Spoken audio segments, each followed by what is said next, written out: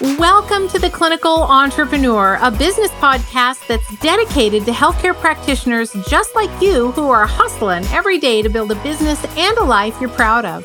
Join me, Rhonda Nelson, as I share my own experiences and extract actionable advice from industry experts about what it takes to build and scale a profitable wellness practice. Well, hey there, friends. Welcome back. This is another episode of the Clinical Entrepreneur Podcast. Of course, I'm your host, Rhonda Nelson.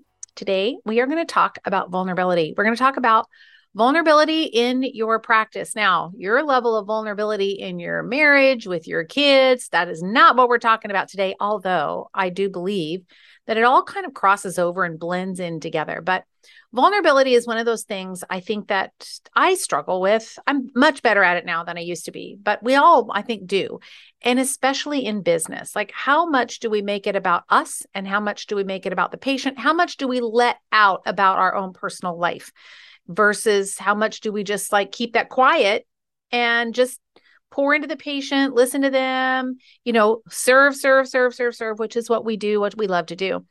But in business, being vulnerable if you're not vulnerable, it sometimes can really isolate you from the people that you're trying to serve. And let me give you a good example.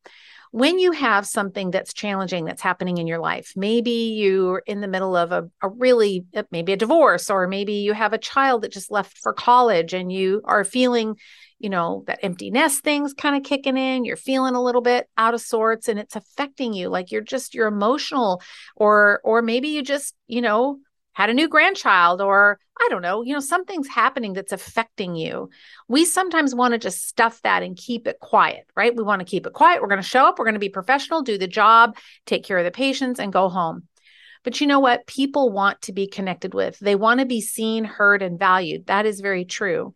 But they also want to know you as their healthcare provider. They want to feel like they get you, that you're allowing them to have a little bit of a peek inside what's going on in your world. And that level of vulnerability is completely okay to have happen. In fact, I really recommend it because vulnerability is an essential part of who we are as humans, who we are as we connect with one another. And without some level of vulnerability, patients are going to feel like you don't care. It's true. They don't need to know about your sex life. I'm not talking about that level of vulnerability here. I'm just talking about how you can be a little bit more open and transparent about the things that you're going through in an appropriate way. So there are different contexts around being vulnerable. So you can be more vulnerable in personal relationships, and social situations have a different level of vulnerability. And in business, it has a different kind of vulnerability. So let's talk about how this vulnerability can impact business success or business failure. And I truly believe that not being vulnerable can absolutely have an impact on your business success or failure. One hand, vulnerability can be a strength. Some people are really good at it. Some people are not as good at it, but it allows you, the practitioner, to connect with your patients on a deeper level. And whether you realize it or not, being open and authentically vulnerable about your own weaknesses and your own limitations actually allows you to build greater trust with them. And we kind of think about it as being the opposite, right? Well, if I let them know that I don't know everything about how to treat XYZ condition, they won't think well of me. No, actually, the opposite is true. The opposite is true. When you honestly and authentically can say, listen, I don't know that I am the right person to help you. What a gift you have just given to that person. It doesn't mean that you are dumb or you're unskilled and you're just a big fat failure. It doesn't mean that at all. It means that you care enough to say, hey, listen, this is not in my lane, but I'm going to help you find someone that can help you. That's what I'm going to do because I don't think I'm the best one to help you. Or there might be a situation where this is what you might say, I know how to get you from point A to point B, but I may need to reach out and get a little bit more help from a colleague or two. Would you mind if I just reach out and ask for a little bit of input? Because I want to make sure I get this right for you. Because I've not done this before, but I'm sure that I can reach out and get some good advice and input. And in fact, on a side note, That's where the Clinical Mastery Facebook group can come in handy. So if you're not in there, go to Clinical Mastery with Rhonda Nelson on Facebook. Side note. But that's where you can ask these kinds of clinical questions to get that type of help. The patients appreciate your transparency. It feels safer when I know, as a patient now, I've got my patient hat on, when I know that I'm working with you and you're being honest with me, that makes me want to play in your sandbox longer. Because you're not trying to pull the wool over my eyes. I can trust that you're going to tell me the truth. And so if something else comes up, I know I can count on you to tell the truth as well. So it builds trust. It fosters loyalty. It deepens the quality of the relationship. So it's okay to say you don't know everything. But when you have to also sometimes manage vulnerability in the context of your business, meaning that if an email didn't go out correctly, or you sent out too many emails, or someone asked to unsubscribe from your list and you forgot to do it, or these are all things that have happened to me, or maybe someone called and they just got offended because there was something else going on in their life that day. And the interaction that my staff had with them just made them mad. Well, listen, the thing is never the thing, right? Whenever we are angry or someone else gets angry, we're always angry about something else. We're never angry about the thing. There's always something fueling it, right? But regardless, being vulnerable means picking up the phone and calling and saying, listen, I am so sorry. I just really want to make sure that this is right. And I know that we sometimes drop the ball and we're trying over here. And I want to apologize for that, but how can I help make this situation better for you? Maybe issuing a refund. It may be, letting them come in a little bit early, or adjusting your schedule, or whatever it might be. Those are just points or opportunities that you can be vulnerable about, just being a human in business, being a human being, just trying to have a normal, healthy, workable relationship with someone. So I'm going to give you a few ideas, a little bit more practical things about how vulnerability can show up for you in your business. So one of the things that I have found is that when a patient especially is struggling with something, so they have a health concern, and maybe it's a digestive issue. For me, I've had in my family, like digestive issues just run in the family. We've all got them. And over time, mine have gotten better. But I remember when I was younger, oh my gosh, being so constipated. This is not TMI, but this is the truth. When I was young, I was in third grade before I realized that people went poop in the toilet. And this is true. I don't think I've ever told this story. And here I am telling it on a podcast, for Pete's sakes. Well, so much for vulnerability. I guess I'm just living proof, right? So when I was young, my siblings and we were always just chronically constipated. And so my dad or my mom, but they would give us enemas because we would be so many days without pooping. And this is way back. I mean, I'm 60. So this is like in the 60s and early 70s. And I remember just having a stomach ache and, you don't know what's wrong. And my dad would be like, oh, I know, because he was constipated all the time. My mom was constipated all the time. And they didn't want that for us. There were 3 of us at that time, myself and my sister and brother. And so I will never forget being in the bathroom, all 3 of us all lined up, and we all had enemas. And then when the urge to poop happened, then we were all fighting over who got the toilet first, because everybody was like, oh. But I remember being in third grade in school because I was constipated all the time. So I never had to go in the bathroom. You just go in to pee, but you never had to go in to poop. And I remember the day I was in third grade and I was in the bathroom and one of the girls was like pooping in the bathroom. And I remember thinking, what? No. What? I thought you just did that at home. I just thought that's how you do it at home.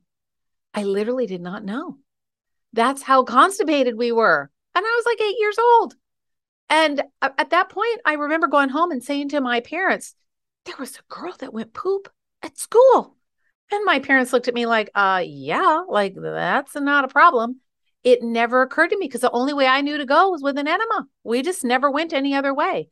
And I remember at that point having that aha moment. So see, now this makes I get what it's like to be constipated. I get it. So I can very easily tell a patient, I was constipated so bad as a child. I remember having stomach aches. I remember how bad that felt. I remember my dad and mom using enemas to help us go because we were just so backed up. We would go a week and not poop. We were so messed up. We didn't know. I was too young to know. So that point of my vulnerability, my kind of being open about my own self with a patient helps them go, oh, you get it. Okay. And then I can say to them, listen, I can help you. Like, let's get this done. Now I've built that deepened relationship. Now I've got some connection with them and they know a little something about me and I know a little bit about them. And now I know we can work together. So sharing personal experiences is really important. Just make sure that you don't overshare. In other words, there is a line, my friend. You don't want to say, well, when I was 2, I this, and then when I was 5, I this, and 20 minutes later, you're still talking about yourself. Please don't do that because that patient will never come back.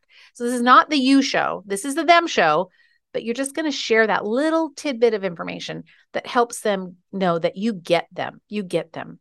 The second thing that I would say is, and I mentioned this earlier, but just admit when you don't have the answers. It's okay to not know everything. It really is honest. Nobody's thinking less of you because you don't know everything.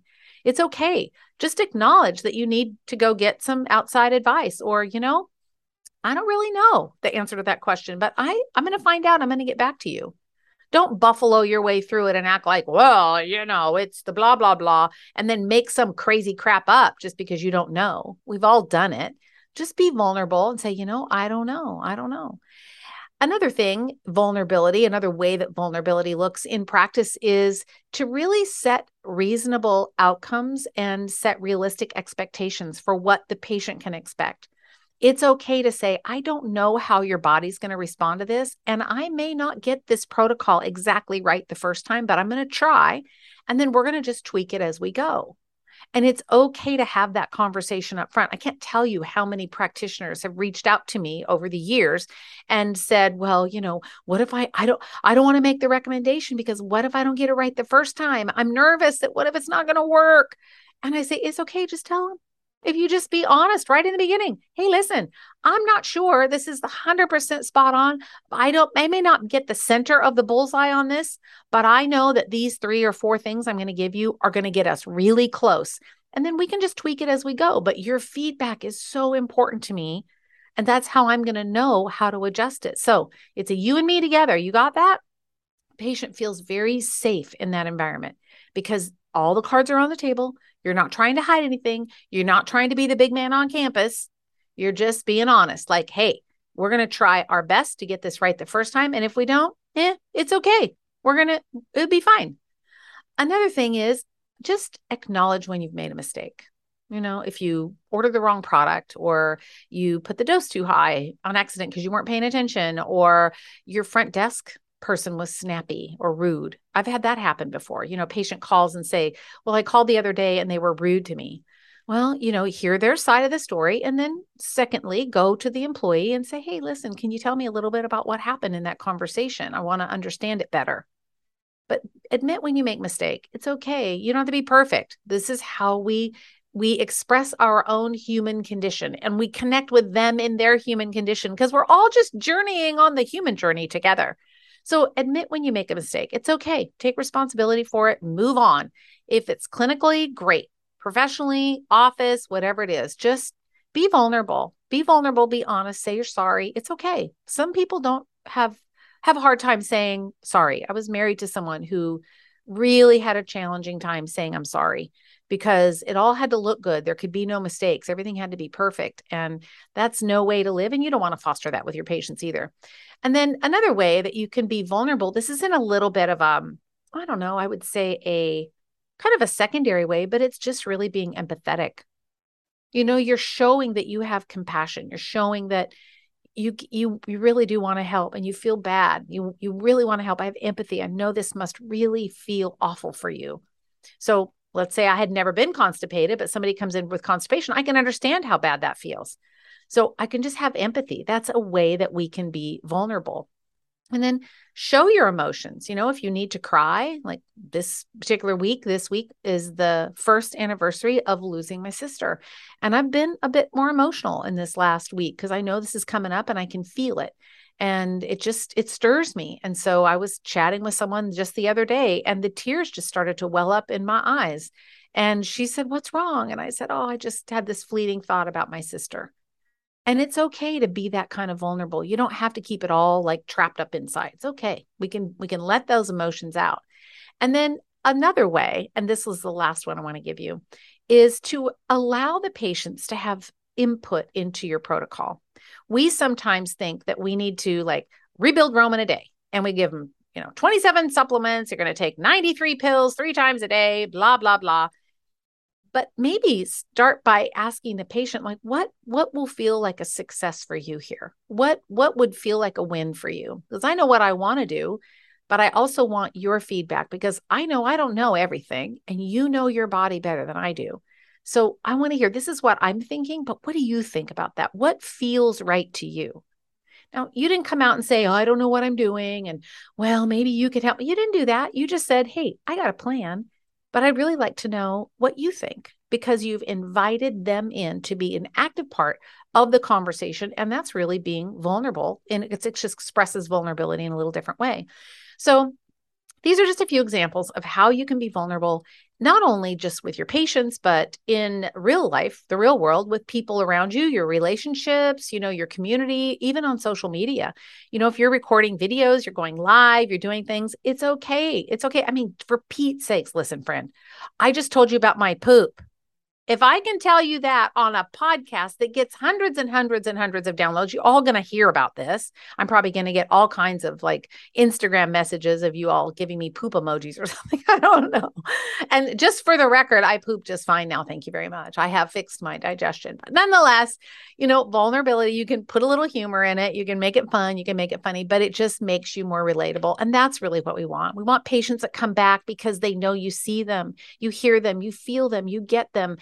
And on the flip side of that coin, they get to see, feel, hear, and get you as well. And that's the role that vulnerability plays in your clinical practice. So I hope this was super helpful. I want you to go out and build those really deep, wonderful relationships with the people that you serve. So that's it. That's all I really had to share with you this week on the podcast. If you'd like more clinical tips, more business tips, more of all the things, and my mouth running off about whatever it is that I feel like I want to talk about, I'd love to have you join me. Go to rondanelson.com/join. Get on my email list, and I would be more than happy to share some of the insights and tips and things that I find useful and helpful as I'm working to grow a very successful business. And I want to help you do the same. All right, my friend, take care. Have an amazing week. And as usual, if you love the podcast, please, would you just take a minute and leave a review? They mean so much to us, and it really does help me show up, be the best that I can be for you, because I really do love connecting with you this way. So take care, my friend. I'll be back next week on another episode of the Clinical Entrepreneur Podcast.